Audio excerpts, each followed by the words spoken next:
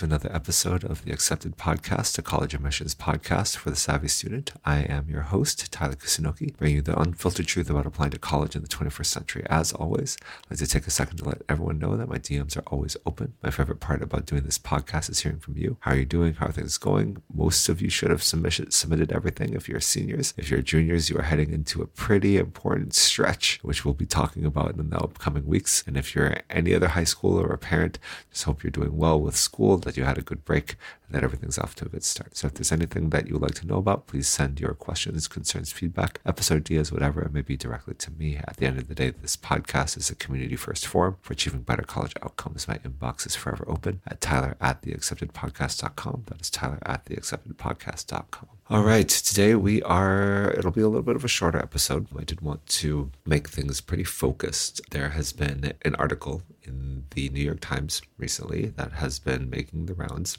and it is called The War on the SAT.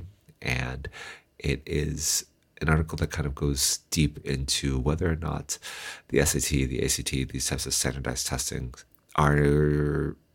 whether or not it's good for them to be test optional, whether or not colleges should consider bringing them back. And it is an interesting article in that it really raises a couple of the concerns that I've kind of already mentioned. So it was really interesting to kind of see in the New York Times, be like, yep, already covered it, kind of. But I wanted to take some time to address it because obviously if it's going to be in the New York Times, there's going to be much more people who are reading it, who are thinking about it, who have questions about it. And so I wanted to address it here. One of the most interesting points that came across was from the impact that reinforcing the mandatory testing policy has had on the schools that have gone through it. So since COVID, obviously, many of the schools, pretty much every school, switched to test optional to allow for greater flexibility, with the understanding that test centers were closed. There were no digital formats of the test yet.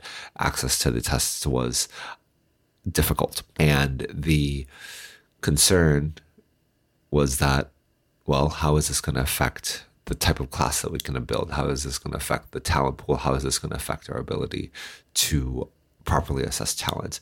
And most schools gave themselves until basically next year, 2025, to gather the data, look through an entire class, right? A class that is coming in the midst of COVID, a class who has had all of these other different factors affect them. Let's see how a test optional really has affected our ability to see a class all the way through to graduation, and then we'll talk about it. So that will be happening, and I'm sure there will be more data, more impact soon. Several schools have already decided they've seen enough, they know, and they have decided to be permanently test optional. The UCs are all test blind. Many schools are committed to just being test optional forever going forward, and that's great.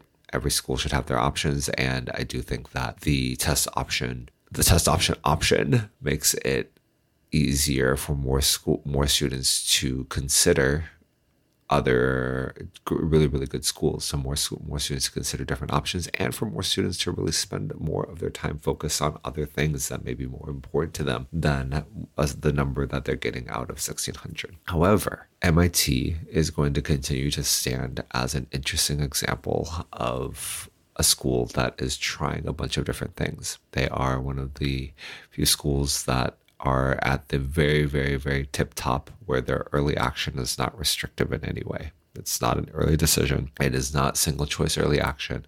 It is simply early action. You apply, you can still have all your other options. They are unique in that way. They are one of the first schools to say, like, legacy is no longer going to be something that we're really going to look at. And they have always kind of moved to the beat of their own drum in a lot of ways, which great, right? It's MIT, they probably are allowed to do so. But one of the areas in which they have moved away pretty determinedly from the rest of what the college landscape seems to be doing is that they were one of the first schools to reinstate a test mandatory policy. And this was last year. So they decided that, okay, starting from last year, we're going to say that you must submit a test score as part of your application, whether it be SAT or ACT. The impacts have been interesting. Right? One of the first impacts was that their applications understandably plummeted. They dropped huge, I think it was like 70 to 90%. Like there was a huge dip in number of applications.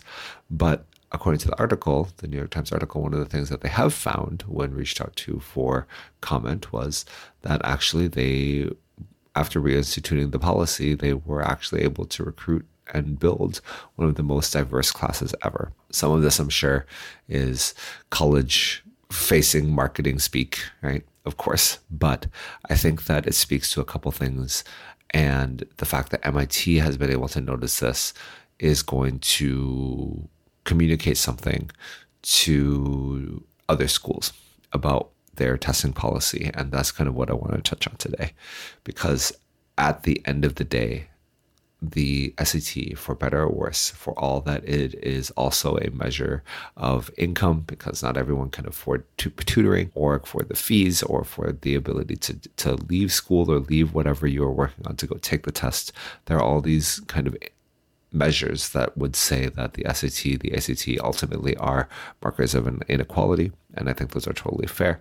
However, the flip side is that it is a standardized metric. And what the article and what I have noted is that one of the things that colleges are really trying to do better, especially in light of ChatGPT, especially in light of a lot of pay-to-play services rising to the front and a lot of inability to assess the authenticity of what a student is presenting, creates a need for there to be a standard when you are filtering through 20,000 applications over the course of like a couple weeks. And so there are some measures that they're starting to put in, right? Some have started to add more interviews. Some have started to follow up. The UC schools are being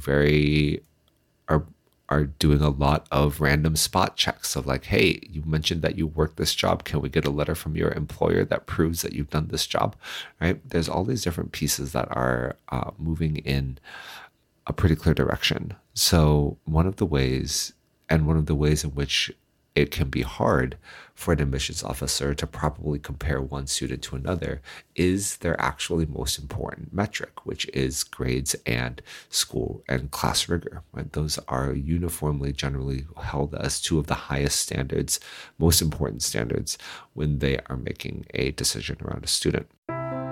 You don't need to live in Japan to experience our world-class tutoring and mentorship. At Tokyo Academics, we support thousands of students in over 10 countries, helping them prepare for the SAT, ACT, AP exams, IB, and more. Graduating from top universities like Stanford, Yale, Brown, and UC Berkeley, our tutors will guide you on the path to academic success. Your first step on that path is just a click away.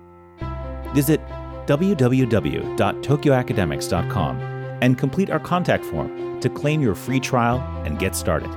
We will assess your goals and pair you with a world-class tutor to make you a better college applicant. That's www.tokyoacademics.com. Let's turn your dreams into reality, one lesson at a time.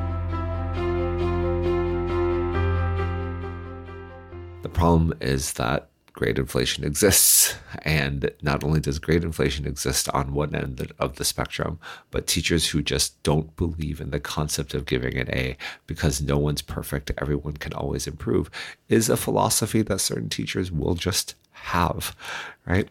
And so while, yes, regional admissions officers, part of their job is to know the school, to understand what each school means, as more and more schools start to have students who are applying for university, the ability for schools, for admissions officers to know that a B is a B is a B is a B, an A is an A is an A is an A, is increasingly difficult.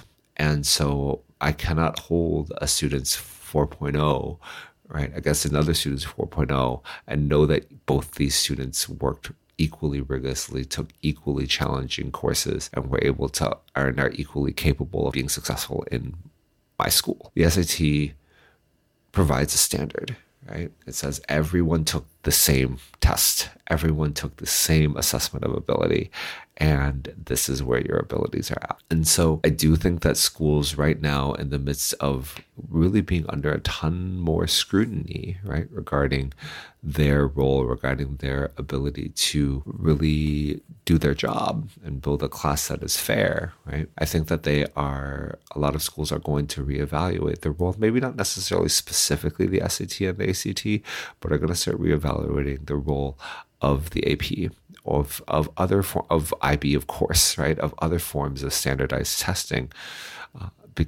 or those are going to start to hold greater weight because those are standards that I can hold up and say, look, at the very least, I know that when truly compared to an international pool of students, right, to everyone who took the test, right, they are at level, they are capable. The other part is that it is an overcorrection. I think the significant drop in applicants due to the reinstitution of a mandatory testing policy for some of the very, very top schools, this is huge, right?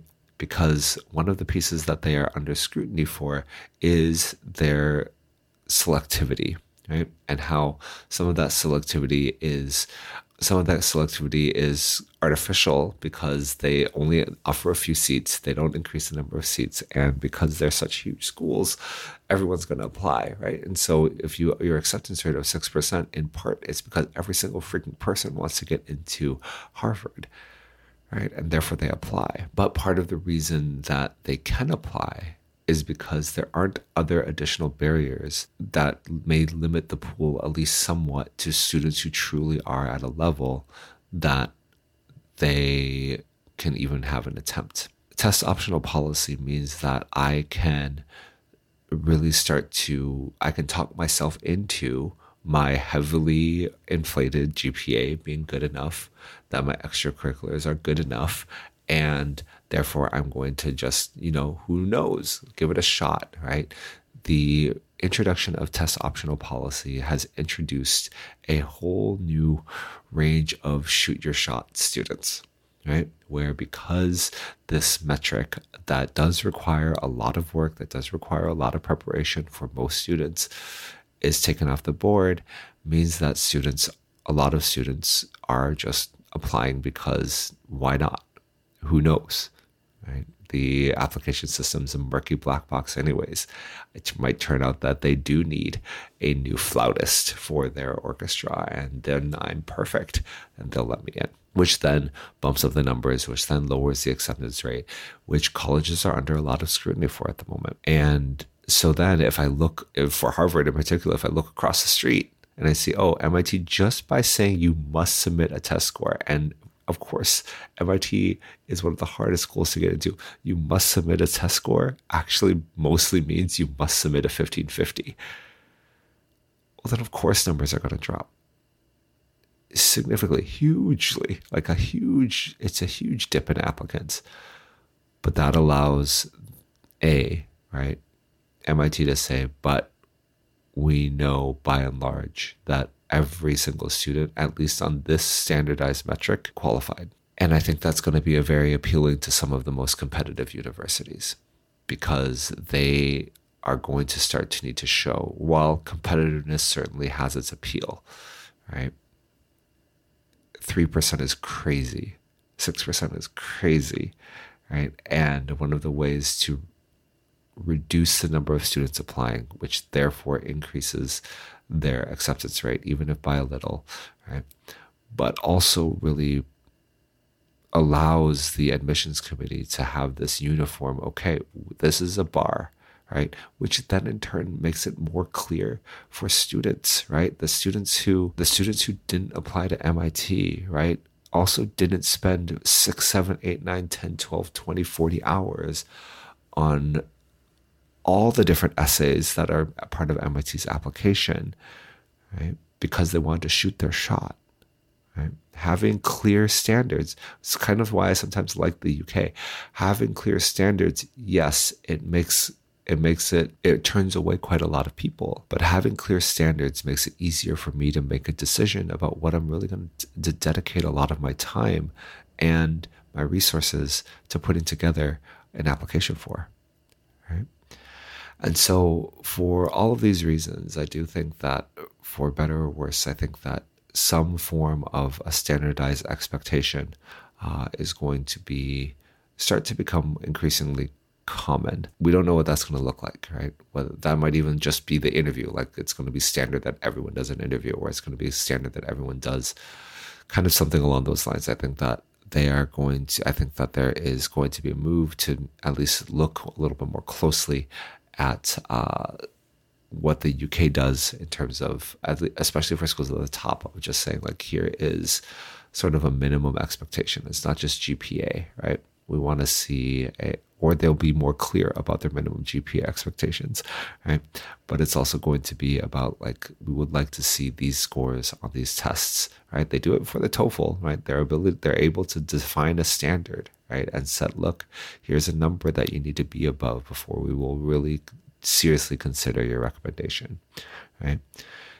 Colleges like Dartmouth are starting to toe the line and just move towards test recommended, where they're being pretty explicit that they at least want to see it. And so I think that with all of that, I think that there is going to be a general movement towards identifying some way to make sure that we have a uniform standard that we can set all of our students against, right? And so, because while holistic review is valuable, right, and while viewing each student within their context is valuable, the continually ballooning number of applicants and the inability to really know each school is going to make this, because colleges at the same time are not necessarily going to invest in admissions officers really getting down on the ground and knowing each school really, really, really, really well. I think it's going to be, in the next couple of years, it'll be interesting to see what happens and what that does mean, though, right? For students who are aiming at the very, very tip top. Then if you've been thinking, test optional, great, I think you need to start reconsidering that. At the very least, if you want even a chance at MIT, you have to take the SAT, right? There's that, like, it's otherwise a non-starter, right? But I think that more schools, especially after 2025, right, there is going to be this reevaluation of, yes, we were able to, more students applied, right? Amazing. But that's really only going to be more, which is great. But I think a lot of colleges are realizing so many students applied, we don't really have any filter. And we're now spending a lot of our hours, which are crazy and intense and demanding enough, evaluating applications that have no chance, right? That have no chance because students are saying, hey, screw it, YOLO, let's just see what we can do. And that type of application is 8 minutes of an admissions officer's time, right? When they could be really spending some of that time and then you multiply that by 1,000, 2,000, 10,000, right? It's a lot of hours that can be spent really debating over the merits of which of these really, really qualified candidates can we let in. And that, I would say, for these top institutions is arguably a more important conversation. So given all of that, I do think that if you're younger, right, I really think it makes sense for you to really be thinking about bringing some sort of standardized test back in. If you're going into the IB system, amazing. If you are in an AP system, start thinking about how many APs you want to be able to take, right, to really demonstrate your capabilities there. And obviously, if you really do think about the SAT, think about the ACT, think about the importance of just being able to prove that beyond how good I am at my school, right? Here's how good I am internationally. Here's how good I am against the world. And how important that metric is going to be when that's who your actual competition is. You're not competing against your classmates necessarily, right? A couple of them, sure. But for these top universities, your competition is the rest of the world. And so how can I set a standard?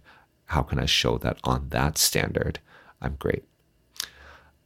So think about it. I have my own feelings about the SAT, which I'm sure, and standardized testing as just this thing, but which I've shared about before. But I think the reality, right, and ultimately strategy is you have to base it off of what is true at the moment, right? I think that it is going to be a factor, and I do think it is something that you need to be thinking about and carefully allotting the time required to focus on that if necessary, so that you can give yourself every chance to move in the direction that you need to. Okay. All right. Thanks for listening to the Accepted Podcast. Again, my name is Tyler Kusunoki. We hope you enjoyed today's topic on the war on SAT, ACT, standardized testing, etc. Join us next week for more on the complex world of college admissions. If you like what you're hearing and want to support, be sure to follow us and give us a rating on Spotify, Apple Podcasts, or your platform of choice. Do follow and hit the bell icon for notifications to stay up to date. We also do regularly host events in person, online. So if you're interested in attending free info sessions with myself and real admissions officers, check us out at tokyoacademics.com/events. That is tokyoacademics.com/events.